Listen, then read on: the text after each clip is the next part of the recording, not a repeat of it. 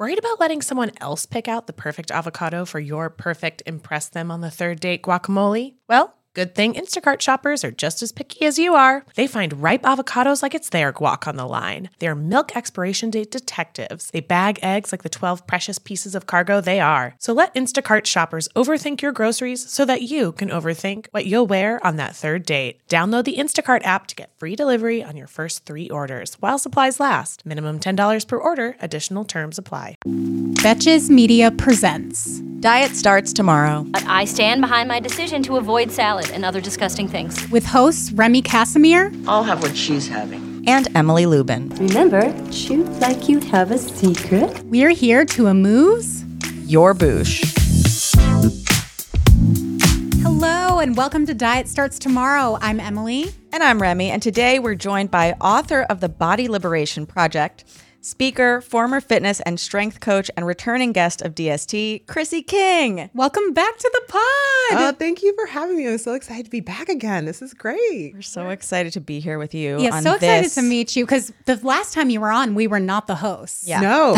We took over in October. Yeah, so. and it was virtual too. So this is like a whole new experience for me. Yes. Well, you match the room. You have these Perfectly. amazing pink pants on. She's in Betches pink. I'm obsessed. And you have a book coming out. I do. Very, very soon. It's coming out later this month. Yes. And it's called The Body Liberation Project. Yes. Whoa, Remy's doing a little product placement. Little for Vanna us. White for you. Unbelievable. Can you talk to us about your background and how this book came to be, essentially? How early do one start in life? I struggled with body image since the time I was like as 9 years old. I grew up in the Midwest. I went to a small school in the suburbs. I was the only Black kid in the class. And there was only two other Black kids in the school, my brother and my sister. Oh, no. Yeah. They were also my family. They were also my family. Yeah. I'm 6 feet tall, but when I was in the third grade, I was 5'8" already. Okay, and I read that in your book, and I audibly gasped. Yeah. And not because that's like so freakish, but because I am 5'8" now. And to think about a third grader being the same height as me, it's not cool. It's not that cool. I mean, and not even just because it's not cool, but like also like clothes aren't made for 9-year-olds to be like 5'8". So I was like wearing awkward women's clothes. I had big feet. I couldn't. It just was, the whole thing was just really, really awkward. Desks were probably uncomfortable. Yeah. There was this picture. It's like this awful picture. I still have it, and it's like everybody is like a class picture, and it's like Thanksgiving. So we were dressed up as like pilgrims and Indians, which is very problematic, but I'm old, so we were doing that still. And I'm in the back of the class because I'm taller than the teacher, and I'm dressed like whatever in a pilgrim outfit, and I'm the only Black person in the picture, and I just look so awkward. It's such a cringy picture. You know what I'm picturing? I'm picturing Will Ferrell in Elf. Yeah. And he's at the desk with all the other elves. Pretty much. That was pretty much it. So I always was just like a little bit different. And I think that the one thing I felt like I could control, I was like, well, at least if I can be thin. I can't change all these other things, but I can like if I'm going to be tall, at least I should try to look like a model, right? Like that's the thing I can strive for. And so, I feel like it's either people tell you should be a model if you're tall, or they tell you should play basketball. One of the two. And I did try basketball for a while, but like I was kind of a nerd. I like to like read books and write stories. So basketball, we didn't get along that well for very long. So yeah. But in your book, you say that you were pretty okay with your size at the time. I was okay being tall. Like being tall didn't bother me. It was more so of like I need to be the right kind of tall though. And I didn't really get made fun of for being tall. So it wasn't really the height that bothered me. It was more so I'm like, okay, like I want to be the right kind of tall. I want to be a model tall and thin. And were you in a larger body? Were you classified as overweight? No, I don't think so. But like when you're next to kids that are like normal size, everything just feels big. I was feel saying like a to giant. Emily, I was like, I was 5'2" in third grade, and I felt so tall. Yeah. I stopped growing. Yeah, I did not. You continued on. I continued on. So no, I really don't think I was. I think through high school, like I oftentimes struggled with feeling like there was something wrong with my body. But also when I look back at like my freshman year of high school, for example, and I see pictures, I was like so tall, so lanky. Like I didn't have any shape to my body yet. But even then, like I still was fixated on like being smaller. Yeah.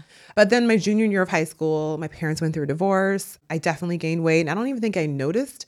But a boy in my class noticed, and he made a joke about it in front of everyone. And that's when I was like, oh, I got to fix something. And that's the time I remember going on like my first major diet, the Atkins diet. Okay. Yeah. I was going to ask which one. Old Faithful Atkins diet. And this was like pre-internet. I mean, like not really pre-internet, but kind of. So like I drove to the bookstore, purchased a book about the Atkins diet, read it, and followed it religiously, like to a T. What is Atkins for people who like basically no carbs? Okay. And they probably call it keto. It's like reinvented different names. Yeah. But It's cyclical and in a new package. A new package. It's like beta keto. Yes, Yes. yes, beta keto. Beta Exactly. keto. That was exactly it. And so I did that, and I lost like 30 pounds in like a couple of months. And I think that was the thing that really was like, when I went to school, my peers, they were like so impressed with my weight loss, and they were like, oh my God, you look so great. And people were like, tell me how you did it.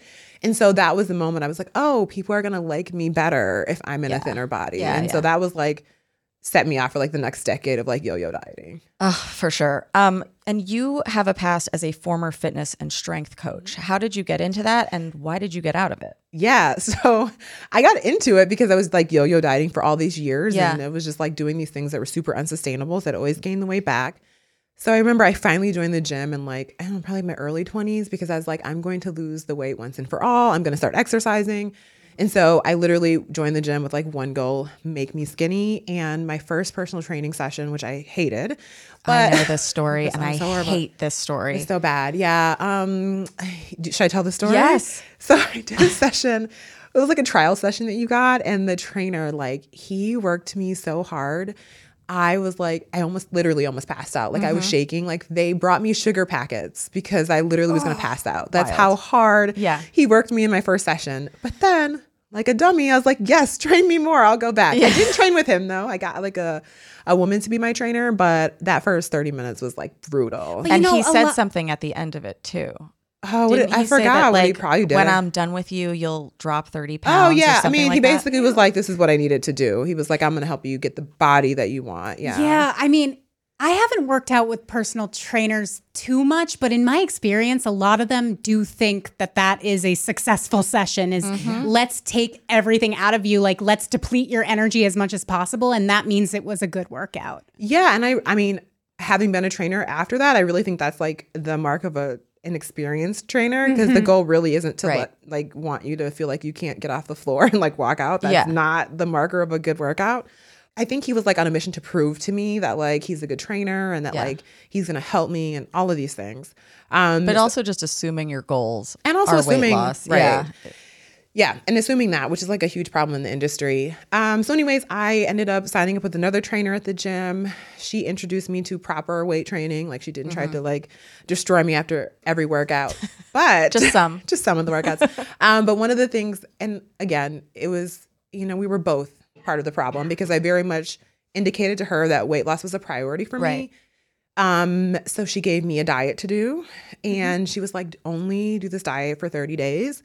But it was 1,000 calories. A day? A day. Eek.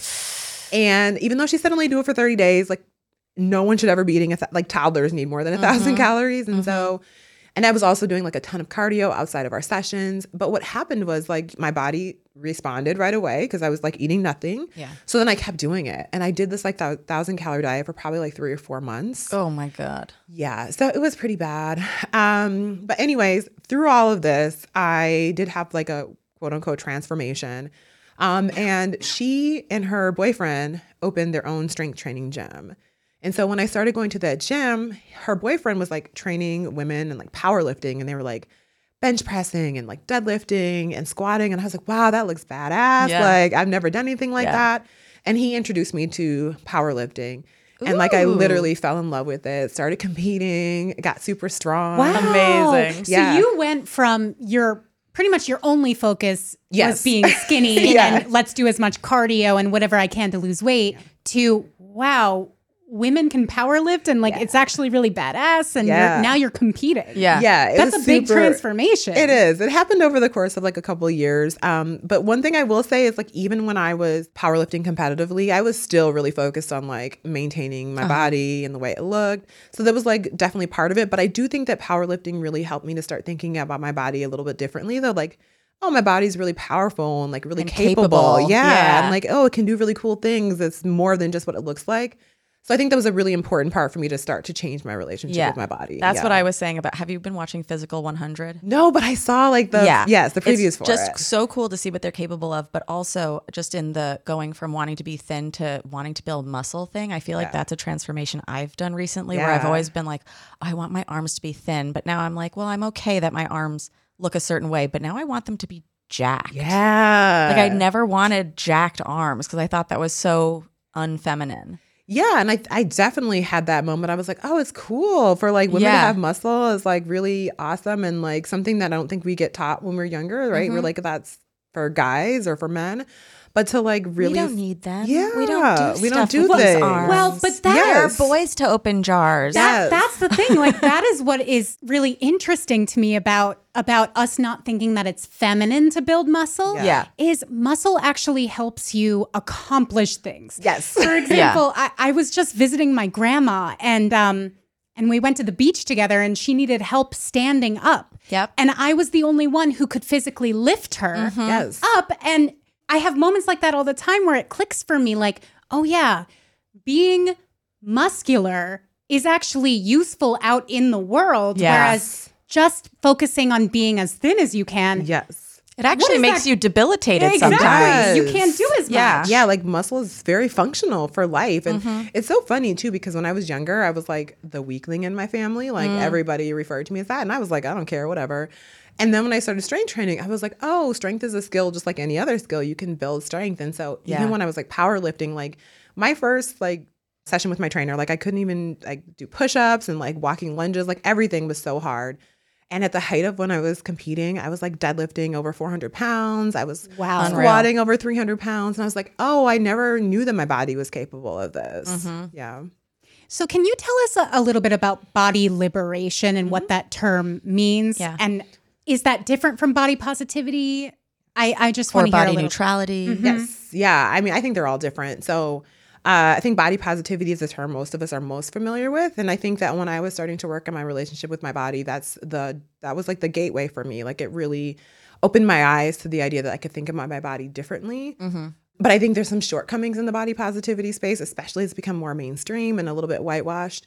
And I think it's a little short-sighted sometimes. And it's really hyper-focused on there's like this love yourself and say these mantras in the mirror. You see a lot of people on Instagram with like the hashtag body positivity, and it's like pictures talking about embracing your cellulite and like, yes, those are real things. We all have body image issues. But when I'm thinking about body liberation, I'm really talking about this understanding that truly at our essence and our core, our bodies really are the least interesting thing about us. And I know that sounds cliche, but when we really think about it, like our bodies are really just the vessel that gets us through life. Yeah, it's just letting us have this life experience. And I think when we start to realize and embrace that more, it's easy for us to find a place of peace with our bodies because we recognize that number one, they're supposed to change.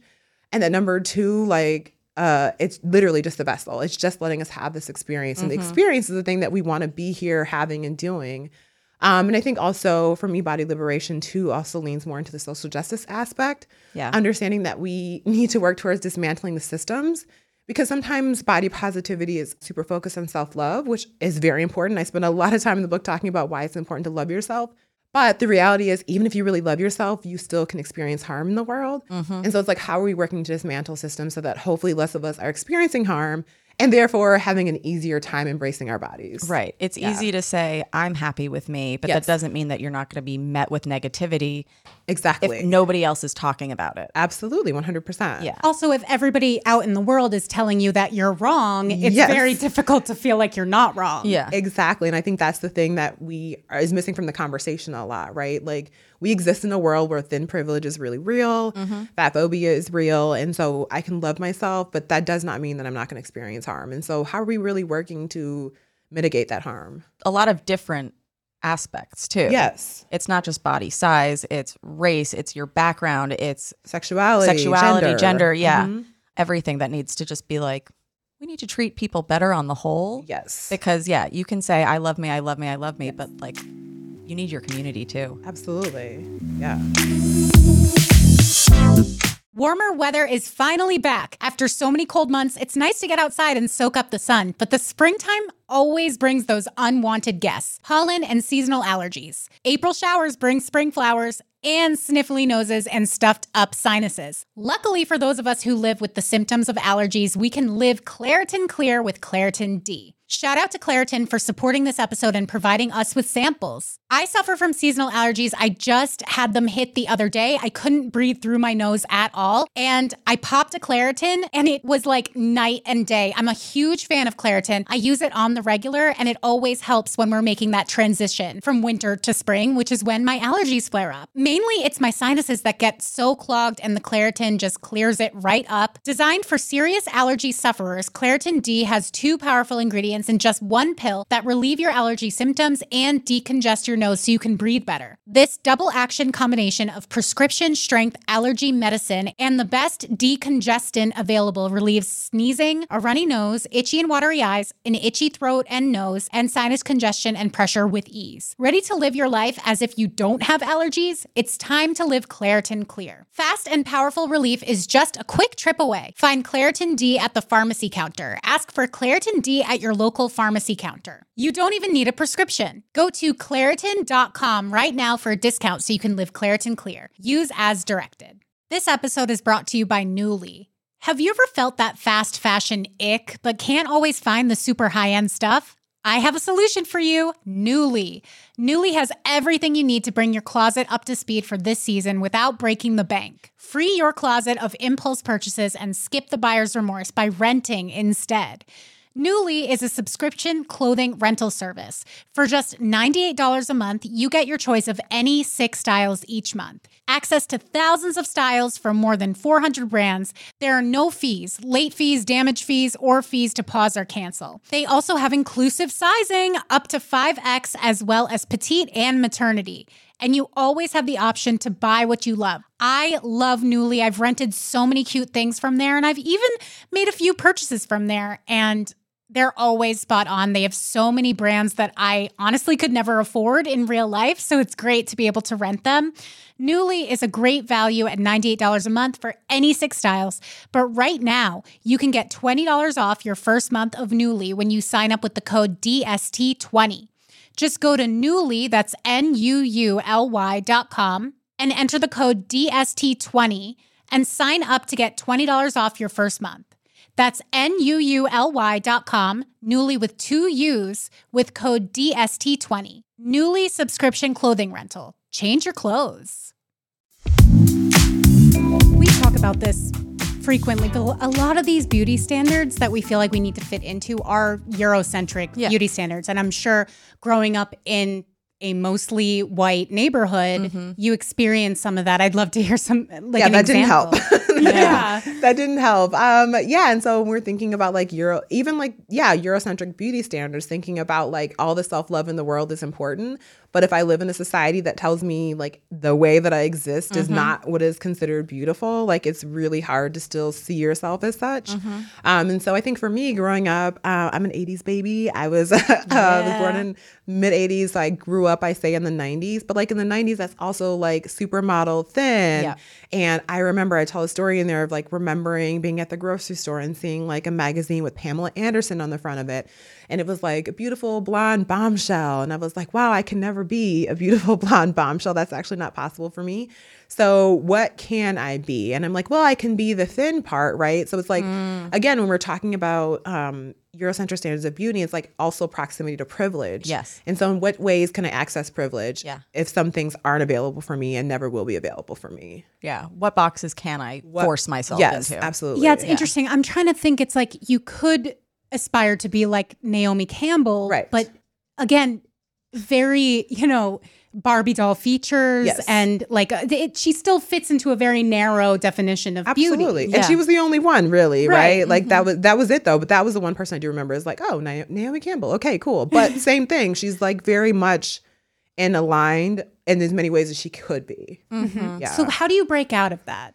That's the hard part, right? So I think when we're thinking about, I always say breaking up with diet culture, and diet culture is basically just the idea that it worships a system that worships thinness as the ideal, moralizes and demonizes certain types of food. And so when we're working to like break up with diet culture, that's the hard part.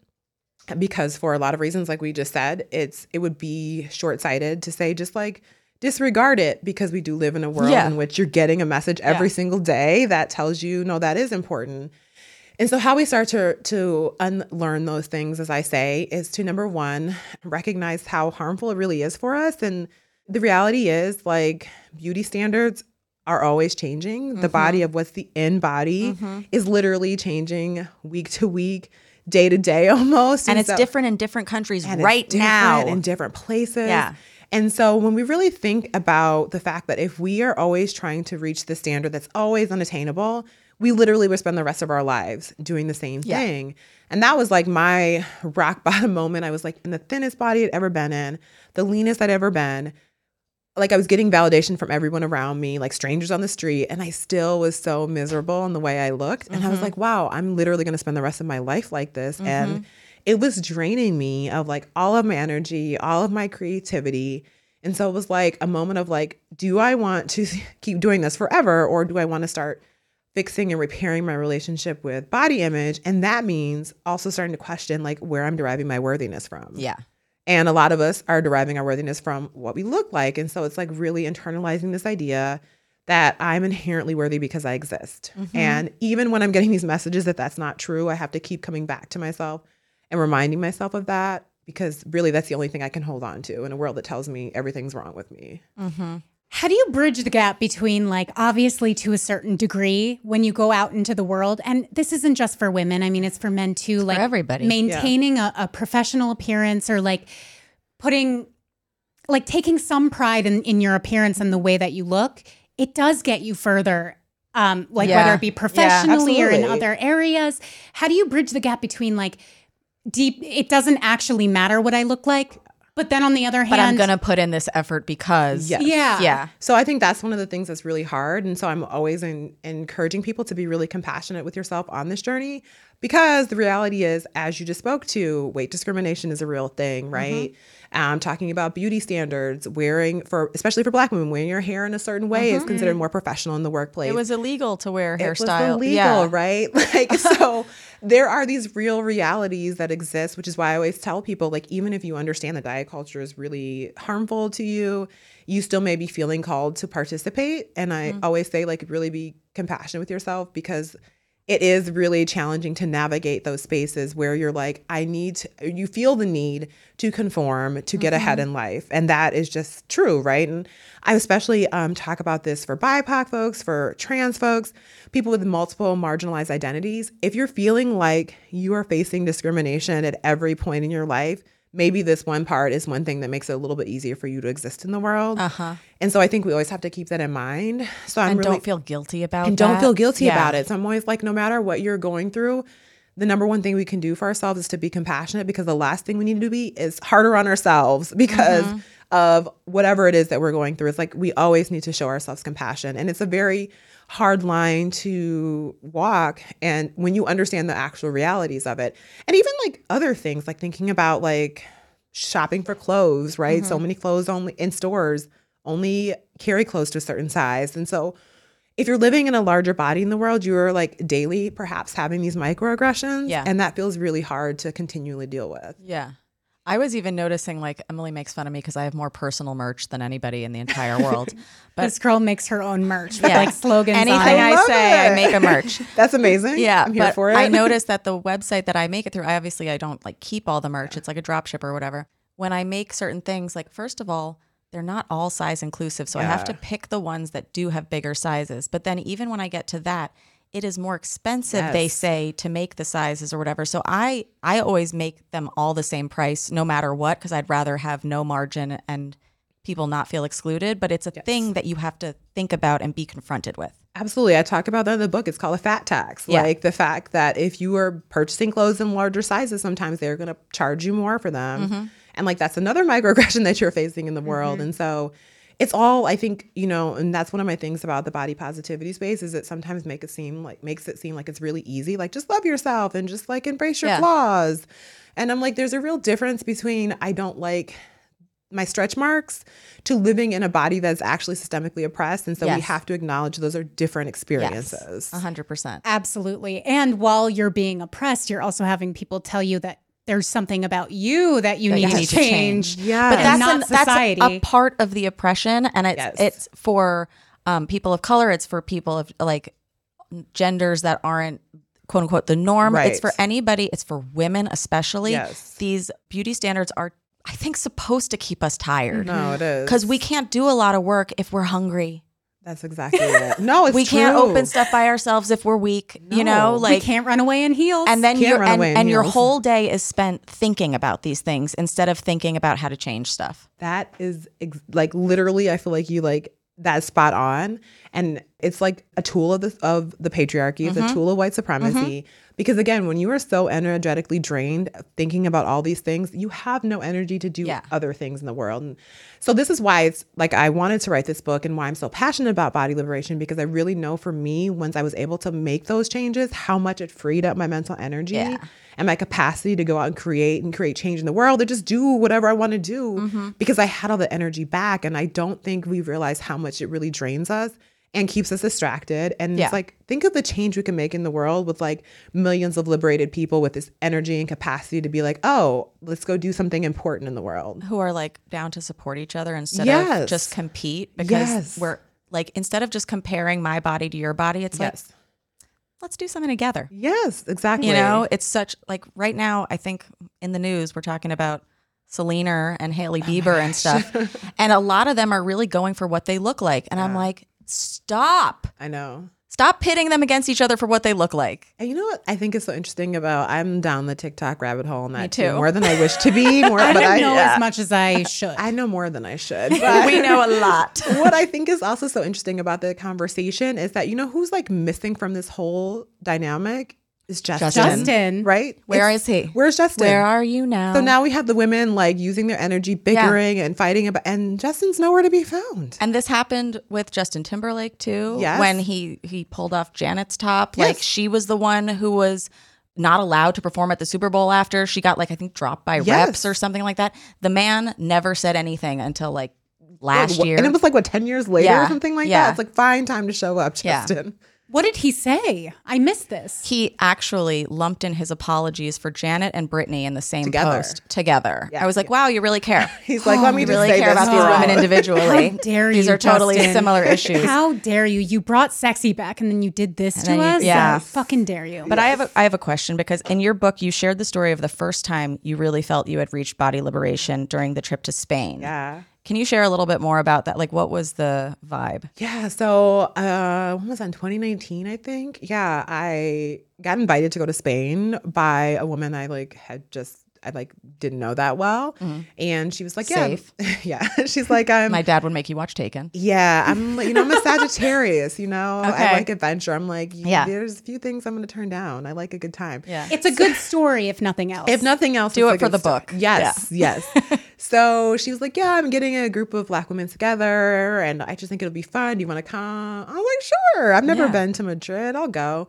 And so it was like 7 of us. And we were just like we literally had the best time. Like, I'm friends with so many people from the trip now. Unreal. And it was just like an amazing trip. But I had this, and we were just like eating, like, if you've been to Spain before, the food is tapas. unreal, right? So good. The wine is amazing. Like, everything's so great. So Paella. Paella. Oh my God. Oh my God, when the you get it best at the paella. bottom of the pan and it's all Yes. burnt. And it's like, oh, it's so good. Yeah. It's so We're getting good. super passionate. Yes, we need to go. Right. So I was just having the best time and like eating all these foods and like drinking everything and just like really enjoying the moment, just cherishing it. And I was like sitting at like dinner one time, just looking around, everyone's laughing and having a good time. And I just like have this moment of realization that I went on this trip with people I didn't even know. And not one time the entire trip have I been worried about what I look like, worried about what I'm eating, worried about not working out, worried about gaining weight, like none of it. I was like, wow, this is just like, I'm able to be present and really enjoy this moment and just be so full. And a few years before that, like going on a weekend trip getaway was like torture to me because I'm like, I can't control everything I eat. Yep. I'm going to miss a workout. It's going to, all the things. And I was just like, oh, this is what freedom feels like being able to be in this experience, cherish the moments and just enjoy myself. And like live and, life. and like literally this is what living life is supposed to feel like. This Not is just amazing. like waiting for life to happen. Yes. Just like being in the moment. Yeah. And I just think in the past, like so many times, like I have vivid memories of like going to the beach and being so worried about what I look like that I like couldn't really be present and enjoy it. And this was just like, oh, I haven't even thought about that. Like, this feels so good. I think it has to do with a group of friends too, right? And I was just going to say that. Like, do you think that some of that, or most of it, might have to do with surrounding yourself with people who are like-minded in that way? I think surrounding yourself with people who are like-minded is so key on this journey, because it makes such a difference to be with people who are also not like talking about diet culture all the time or talking about fat loss all the time or how they want to change their body. Like, I think that's one of the keys that I recommend to people when you're trying to like break up with diet culture, is really surrounding yourself with people who are going to support you in that journey. And they do exist. And they do exist. Yes. I think, you know, when I was deeply entrenched in diet culture, I really thought that that's the way everybody thought. Yes. But really, that's just who I was surrounding myself with. Yes. And now that I'm not, I see that most people really aren't. Yes. You can build like a better that. world for yourself. Yeah. And it's so important. And it feels so different to find your people that have similar values. It makes such a change, such a difference, I should say. Yeah. In the market for investment-worthy bags, watches, and fine jewelry, Rebag is the answer. Rebag is a luxury resale platform where each piece is carefully inspected by experts to ensure quality and authenticity. Use Rebag to buy and sell finds from the world's top brands, including Louis Vuitton, Chanel, and Cartier. Head to Rebag.com and get up to 15% off your first purchase as a member with code REBAGNEW. Shop today at Rebag.com. That's REBAG.com. And use promo code REBAGNEW for up to 15% off your first purchase as a member. Selling a little or a lot? Shopify helps you do your thing however you cha-ching. Shopify is the global commerce platform that helps you sell at every stage of your business. What I love about Shopify is basically how no matter how big you want to grow, Shopify gives you everything you need to take control and take your business to the next level. I know we use Shopify here at Betches, and honestly, anyone with any kind of business could really benefit from Shopify. Whether you're selling scented soap or offering outdoor outfits, Shopify helps you sell everywhere, from their all-in-one e-commerce platform to their in-person POS system. Wherever and whatever you're selling, Shopify's got you covered.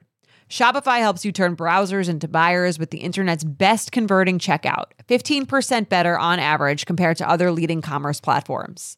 And sell more with less effort thanks to Shopify Magic, your AI-powered all-star. Shopify powers 10% of all e-commerce in the U.S., and Shopify is the global force behind Allbirds, Rothy's, and Brooklyn, and millions of other entrepreneurs of every size across 175 countries. Plus, Shopify's award-winning 24/7 help is there to support your success every step of the way, because businesses that grow, grow with Shopify. Sign up for a $1 per month trial period at shopify.com/betches, all lowercase.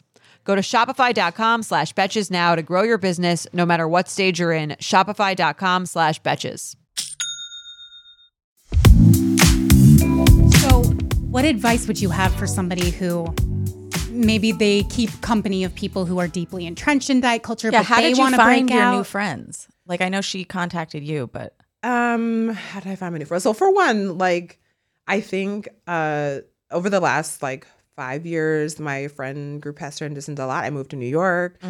So I felt in a lot of ways I was like restarting my friend circle anyway. It was like a renaissance. Yeah, it was a renaissance of sorts. You're Beyonce. Yeah, thank you. I'll take any Beyonce reference. she is not a Virgo. She's a Sag. True. That's true. It's very different energy, but We're both Virgos. yeah. Oh, interesting. Okay, so I think a couple of things. I have so many thoughts going through my mind now.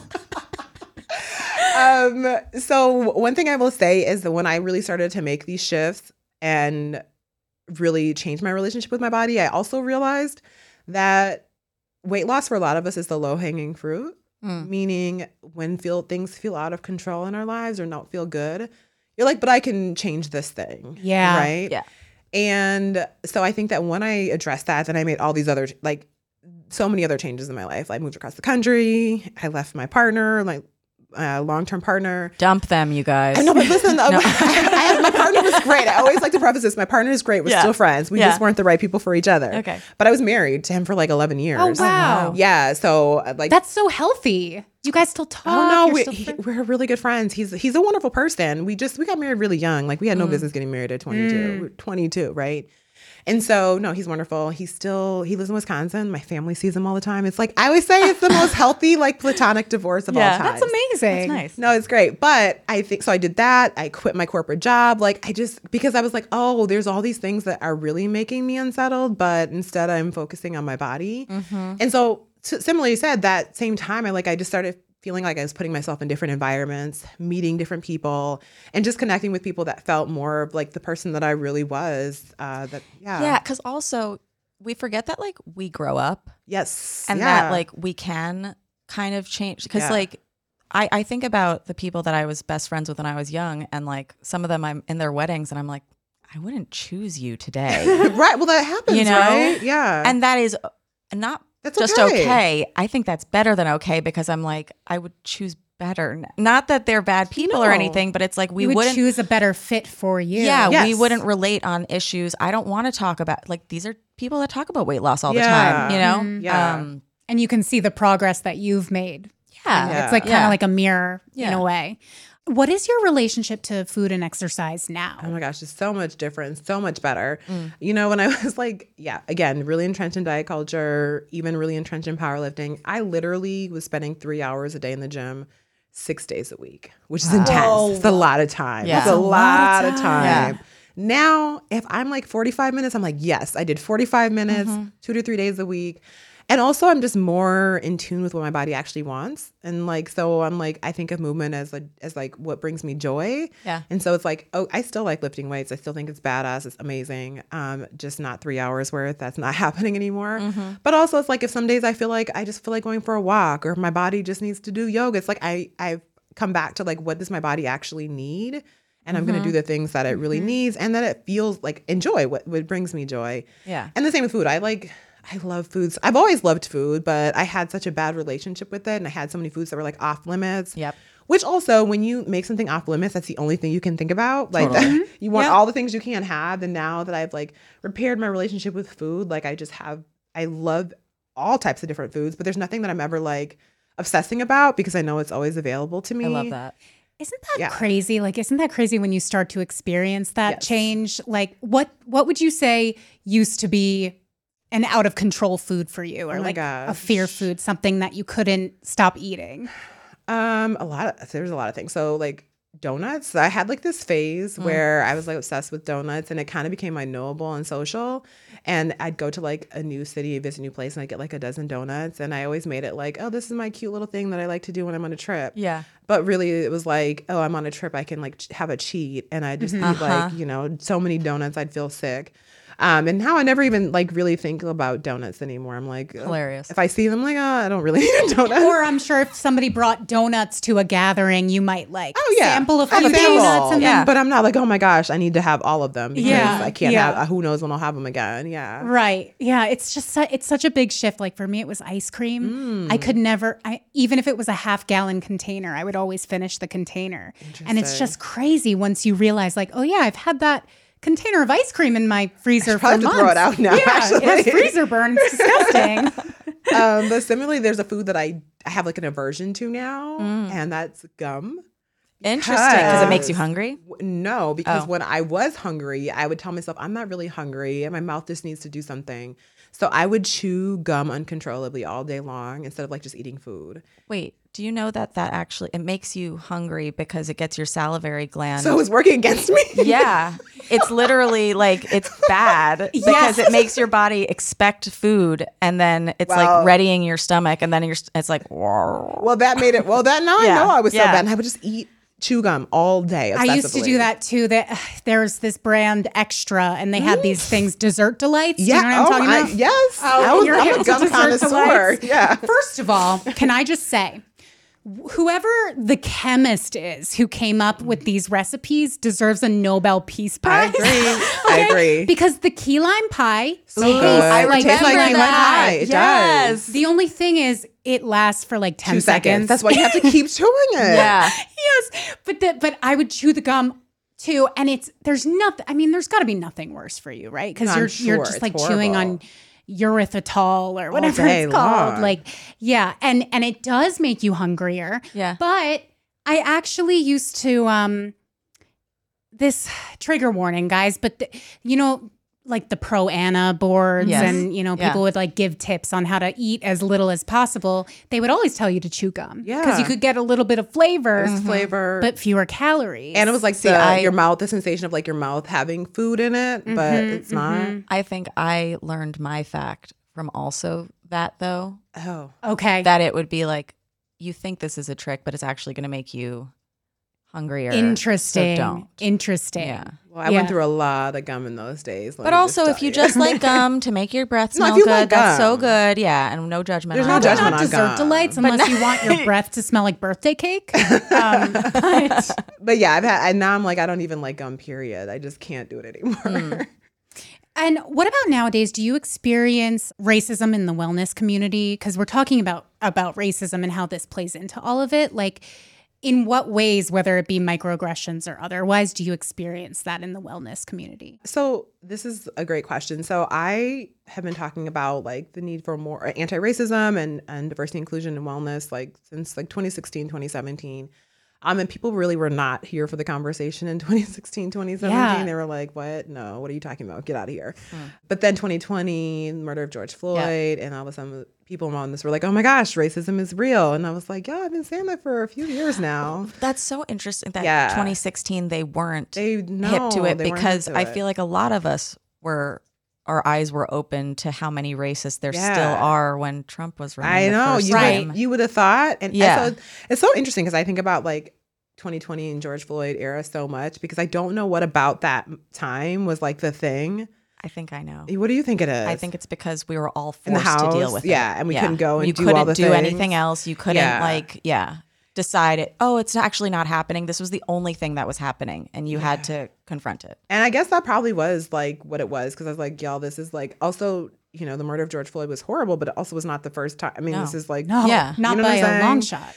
So I think that after that, I think the wellness industry has been somewhat more interested in conversations about it. I think there's so many wellness is for everyone, obviously. And like, I think the benefits of wellness are so important for all of us. But in so many spaces, it feels very elitist. Yeah. It feels very exclusive. It feels very unwelcoming sometimes. And so I think, you know, there's still a lot of work to be done. And I just think that like casual, I'm going to say casual. I say casual racism. I'm talking about microaggressions, right? Yeah. Happen all the time. I went to a gym that I used to frequent when I lived in Wisconsin still. Like literally I was always experiencing microaggressions at this gym. The music was like, I'd be like the only Black person in the space. The music was always like dropping the N-word and people were saying it. Yeah. It just was so uncomfortable. I So remember uncomfortable. a lot of police officers worked out at this gym, which was really uncomfortable. And I remember this one time, like this one person like singled me out and was like, what do you think about police brutality? Ugh. And I was like, okay, this feels like a microaggression right now. No, that feels like a macro. Right? Yeah. And it's so just like so many uncomfortable situations. And so I just think that overall, we just need to do a better job because again, people need to have access to wellness, whether it be in the gym or like meditation practices, whatever it is, and feel safe and not even just like welcome, but like respected in those environments. And that the environment were actually created with people like themselves in mind as well. This isn't a racial microaggression, but I recently went to a workout class where it was for influencers. Okay, or that people sounds like in a the- bad idea. Yeah. I didn't want to go, but I was like, I've never been invited to one of these. I'll check it out. Why not? And before they'd asked us our sizes and stuff, and Emily was invited too, and we were talking about, what sizes and whatever. I ended up not being able to go, but they did ask my size. Yes, That they part asked is our true. sizes. Okay. But then I got there and they were like, wouldn't you know, it's one size fits all. What? And I was like, one size fits all what? I said, one size like what, fits what were you wearing? Like legging? Like a whole one outfit? leg. Leggings Literally, and a it was sports bra. leggings and a sports bra. How can that be one size fits all? I tried on one of the cuts and I was like, absolutely not. Like it hurt my armpits and stuff. I was like, you have to have no arms and no tits to wear this thing. Yeah. And then the other one, it ended up fitting, but it was just like everybody in the class looked identical. Like it was very And they expected that. and they expected Well, that. if they had one size fit all, like how, I've Yeah. never even heard of one size fits all, Except like for at the workout little- clothes. Neither have I. Yeah. But I did actually think of that in terms of like inclusivity with activewear because that's only come about in the past few years. Absolutely. 100%. Like, I feel like that's very new as well. But also like back to that class, like obviously they had a certain demographic in mind because what would someone like me have done? Literally. Like I couldn't have fit into that, Worn right? on your head? When I didn't fit into the first bra, I was like, so should I leave? Yeah. Because and you don't want to be working out in something that's physically uncomfortable. No, but also I don't want to be around people that want me to just fit in that thing. Yeah. Yeah, right. Yeah, absolutely. Yeah, and also there were people in the class that didn't fit in and they stuck out like a sore fucking thumb. Because they had to wear something different, they had to wear right? something else. Yeah. So wild. Yeah. And I hate that. Yeah. Absolutely. I don't like it either. I don't think that's every class, but I do think most classes, I remember when I first started doing yoga or whatever, you would walk in and everybody did look the same or whatever. And you just felt so like even I'm white, you know, like I'm from the Upper East Side. I should fit in. I didn't fit in. So I can't imagine the other layers that other people are feeling excluded. Yeah. From working out in general. And I love that you said that because that's one of the things I talk about is like we all have our experience, but then it's like thinking beyond ourselves, right? Mm-hmm. So it's like if I'm feeling this way, like what are other people feeling like? Mom deserves the best, and there's no better place to shop for Mother's Day than Whole Foods Market. They're your destination for unbeatable savings, from premium gifts to show-stopping flowers and irresistible desserts. Start by saving 33% with Prime on all body care and candles. Then get a 15-stem bunch of tulips for just $9.99 each with Prime. Round out Mom's menu with festive rosé, irresistible berry chantilly cake, and more special treats. Come celebrate Mother's Day at Whole Foods Market. Another day is here, and you're ready for it. What to wear? Check. Breakfast, lunch, and dinner? Check. Planning for what's next and how to save for it? That's where Bank of America can help. For your financial to-dos, Bank of America has experts ready to help get you closer to your goals. Get started at one of our local financial centers or 24/7 in our mobile banking app. Find a location near you at bankofamerica.com/talktous. What would you like the power to do? Mobile banking requires downloading the app and is only available for select devices. Message and data rates may apply. Bank of America NA, member FDIC. I want to pivot a little bit because you also talk about food deserts in your book. Yeah. And I have to admit, it's not something that I'm too familiar with, but you talk about food deserts and how the push for organic and whole foods actually comes from a place of racism and ableism. Mm-hmm. Yeah. And I would love for you to expand on that for the listeners. Yeah. So I actually have started calling it food apartheid. And I did not make that up, by the way. I read this from another educator because it's like very intentional. Like food desert makes it sound like it was like just happenstance. Right. And That you just ended up in that place where there is no food. Yes, exactly. And I was like, oh, you're right. It's very intentional. So like in this whole push for organic. Like it's an environmental thing. Yeah, right? It's like, it's in Brooklyn. We literally live in Brooklyn. This is, it's totally fine, right? And so, you know, this whole idea that we should be eating organic food and like, you know, fresh produce and all these things that are very important, I think, for people. But there are like neighborhoods where systemically there are not grocery stores in the neighborhood. There's not access to organic food. Like there's certain neighborhoods I live in. I'm from Milwaukee, Wisconsin. Like there's certain neighborhoods that like don't have a grocery store within like a few mile radius. And so this idea that like everybody has access to these things is actually not true at all. Like it also goes right along with like redlining, which like historically has like displaced communities and like set up communities without access to certain things, especially like Black and brown communities. And even in this idea of like we should all eat organic is also like steeped in privilege because everyone can't afford to buy organic whole food. It's so expensive. I think about myself. I'm single. I go to Trader Joe's and spend like way too much money. And I'm like, how would a person that's like feeding a family of 3 or 4 be able to do that? How? And I even think about myself growing up. Like we didn't grow up with a lot of money. Like we did not eat organic whole anything because like, oh my God, I appreciate my parents. I'm glad. Like I remember times we were eat like hamburger helper, right? Because it was cheap. Yeah. It could feed all of us, and it's delicious too. I mean, it's also great. So it's like cheeseburger macaroni. I had a lot of cheeseburger, a lot growing up, but it's like, you know, this idea that people who can't do those things don't care about their health, and it's like, no, we're They're making an effort. Trying to keep ourselves alive here, Yeah. right? Yeah. So everybody's not going to have access to organic, even if it is in the neighborhood, but a lot of times it's not even in the neighborhood. Yeah. No, my boyfriend last night brought home cheese doodles that are like honey flavored or whatever. I've never had them. And I was like, what are these? And he was like, when I lived with my friend in a place where there was like no food, I used to just get these because they were like the most savory tasting thing. Interesting. You know? And it's like, sometimes it's all there. I saw a woman on TikTok who was talking about how some people will judge you for using frozen vegetables versus fresh vegetables. And she's like, but that's what's available. So you can't put a moral judgment on that if this person is still trying to make a conscious effort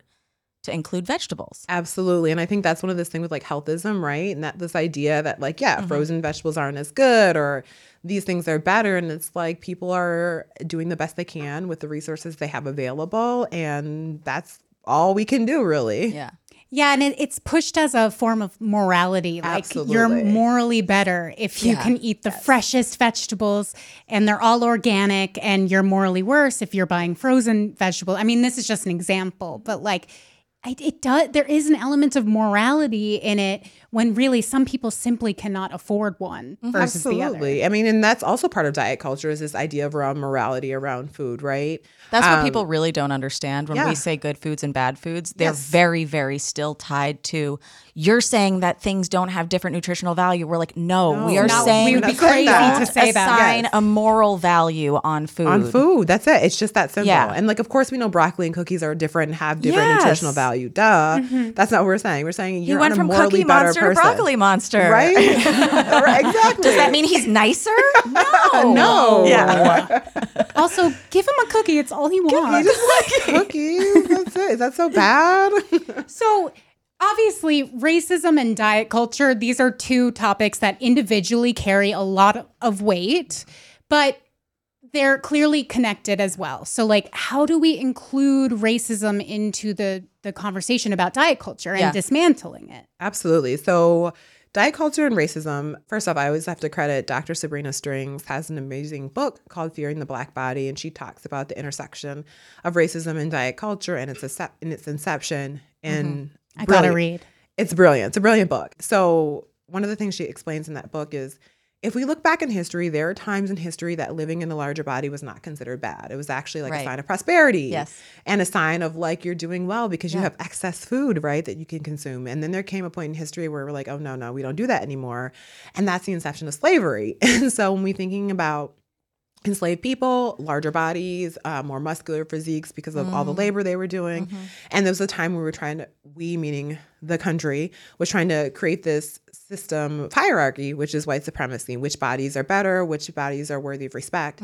And so that's the time that fatness became linked to blackness. And also, so fatness and blackness became linked, and all this idea of laziness, gluttony, that people like, and those bodies weren't worthy of respect, really is a justification for enslaving people.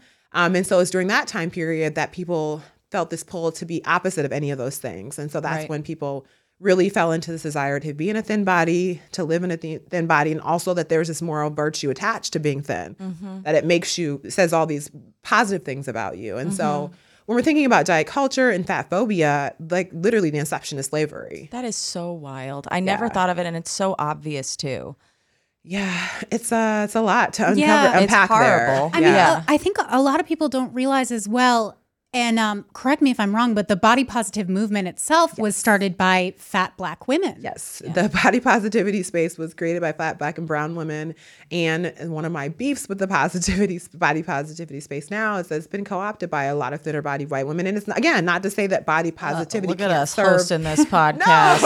No, I'm not. It's a very valid criticism. It's a very valid criticism. I personally do think that the expansion of a movement is not a bad thing. No, it's not a bad thing at all. But we can't forget where it came from. And we can't change it into something that actually excludes people. Yes. And it's also like remembering who's being centered in the movement as now, right? So I always say, of course, the body positivity space benefits everyone, and everyone is welcome to be a part of the movement. But we have to, again, think about our positionality, think about our experiences, whose voices are being centered, who feels like they're excluded from the movement now, and just keeping that in mind. And again, I always go back to this really important part, is always to remember there is a difference between saying, I don't personally like the body I exist in, I have things about my body I don't like, versus living in a body that's systemically oppressed. Totally. And understanding those are two different experiences. And also when people are taking over a space, I feel like there's a lot of ladder pulling. Yeah.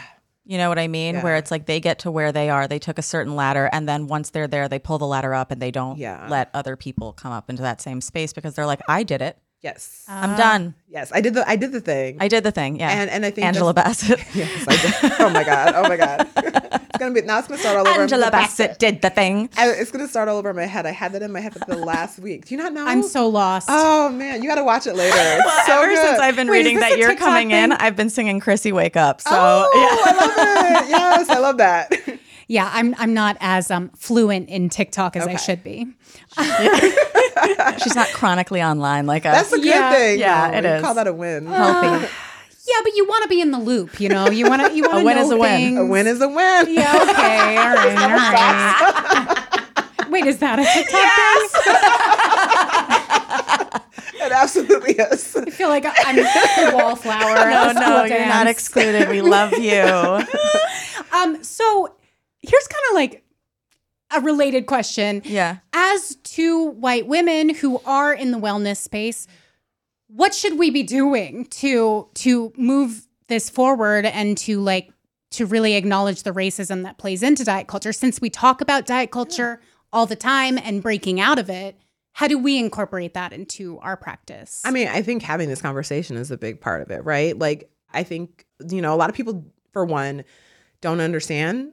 I mean, a lot of people don't even know that the body positivity space was started by fat, Black, and brown women, right? A lot of people don't understand the intersection of racism and diet culture. Mm-hmm. And so, literally just having more conversations like this, I think, is important because I don't think that everyone is out there just trying to do harm. I just think they are uneducated about some of these things. I think it's more like you just see the hashtag and you think, that's body positive, that's great. Yeah. And then you hop on without maybe knowing the historical context. Absolutely. So I think just educating ourselves about that and just being really mindful about how we can elevate marginalized voices and all of our experiences, I think is work that we can all do. Yeah. Yeah. I love that. And I think it also goes into accessibility too. Yeah. We are talking about body positivity, but what about spaces that aren't accessible to people in wheelchairs? What about spaces that aren't accessible to people who are deaf? There's a lot of ways to go and to keep incorporating people. I think where a lot of people go wrong is they go, okay, we're part of this and we're part of this, but not you. Mm-hmm. And it's like, once you started the not you, then you've lost the plot. Yeah, absolutely. Right. Absolutely. That's exactly it. Yeah, you can't really call something inclusive if you're saying not you. Yeah. And I think too, everybody wants to be inclusive. That's the cool thing now. But to your point, when we're calling ourselves inclusive, that means we really have to do the work to be inclusive in all the ways. Yeah. And if you're not up to do the work in all the ways, that's cool, but just don't call yourself inclusive because the reality is you're not, right? So own that, or own this is who this space is open for, and we're working on these other things. But just be realistic with yourself about maybe I'm not as inclusive as I think I am. And I know it's cool to be inclusive now, but you actually have to do the work. To some people, it is not cool. Some people really hate us for this. That's true. It's true. You're right. But also, if you're feeling like you're at the place where you're like, but I thought I was inclusive and I'm getting irked by some of these things, that's okay. I think a lot of people, you come up against that and stuff, and that's just a growth opportunity. Yes. And just recognize something that you don't know and maybe go in, educate yourself a little more. But I always try to put it in people that can't see it for the everyone picture. I try to put it in a selfish way. Yeah. Where I'm okay, imagine yourself, you woke up in another body tomorrow. Is the world fair for you? Imagine yourself, you wake up in a body 80 years from now, you can't walk anymore. How do people treat you? Yes. Try to think of it in a selfish way in order to understand empathy. That's good. Yeah, no, that is really good, though. I think that's so important. And I think one of the things with fat phobia that just made me think of is this idea that you're oh, I don't have a fear of fat people. I support fat people. Everyone thinks it's a fear. Right? And it's not it's not, it's a fear. Yeah. And I always challenge people to think about what you just said. If I woke up in a larger body tomorrow, how would I feel about it? Mm-hmm. Because it's one thing to say oh, it's fine for people to be in larger bodies. I support that. I'm down with that. I have fat friends, but not me. And then if you were in that body, how would you feel about it? And that's where you can really start to understand where the work needs to be done in terms of your own personal fat phobia. Yeah. We have talked about traveling before in regard to Oh my people in gosh, larger bodies, yes. how like it's tougher and like, Yeah. you know, you can't fit on a plane and stuff. But I've also seen videos of women being like, hey, I'm Black and I'm traveling to this country. How is the racism there? Listen, I gotta check any country I go to. I need to know. I need to ask Black friends that have been there. I need to check on the blogs because you just don't know. And I spent like 2 weeks in the south of France this last fall.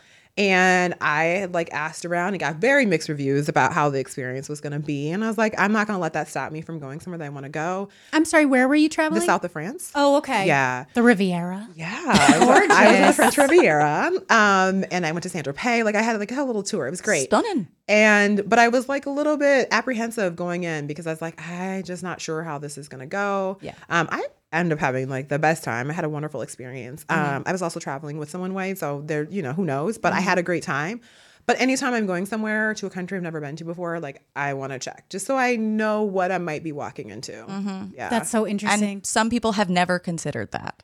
Yeah. I've never considered that. I mean, we had a guest, Megan Ixom, come in and she was talking about being in groups traveling while fat. And that was also something that I had never considered. I think if you don't know somebody who belongs to these groups, you might never know. And that's not a fault of your own, but there's always more education that can be done on yourself too.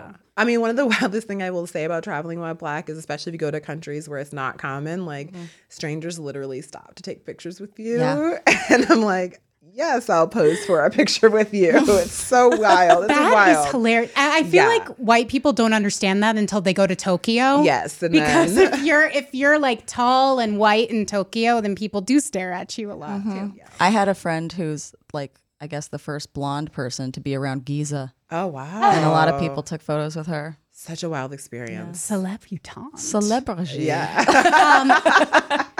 Chrissy, I'm obsessed with you. And Same. Congrats on your book. Thank you. Where can people find the book again? The Body Liberation Project? Yeah, absolutely. You can buy the book on my website, chrissyking.com/book or anywhere books are sold. Oh, Chrissy, where can people find you personally? Absolutely. Instagram, TikTok, and Twitter is all the same. I am Chrissy King, and then my website is chrissyking.com. Amazing. Follow Chrissy. Follow us at Diet Starts Tomorrow on Instagram. If you liked this episode, which I know you did, please rate us a review. And don't forget to check out our DST merch on shop.betches.com. Rate, review, subscribe to the show. And then, of course, follow me at Remy Casimir. Follow me at Lubination. And, of course, we're always with you. Through thick and thin. Diet Starts Tomorrow is produced by Sean Kilby, Jorge Morales-Pico, and Eliza Zinn. Editing by Sean Kilby. Social media by Eliza Zinn. Guest booking by Ali Friedlander. Be sure to follow Diet Starts Tomorrow on Instagram, Twitter, and Facebook. And send us your emails to dst@betches.com or your voicemails to 212-287-5650.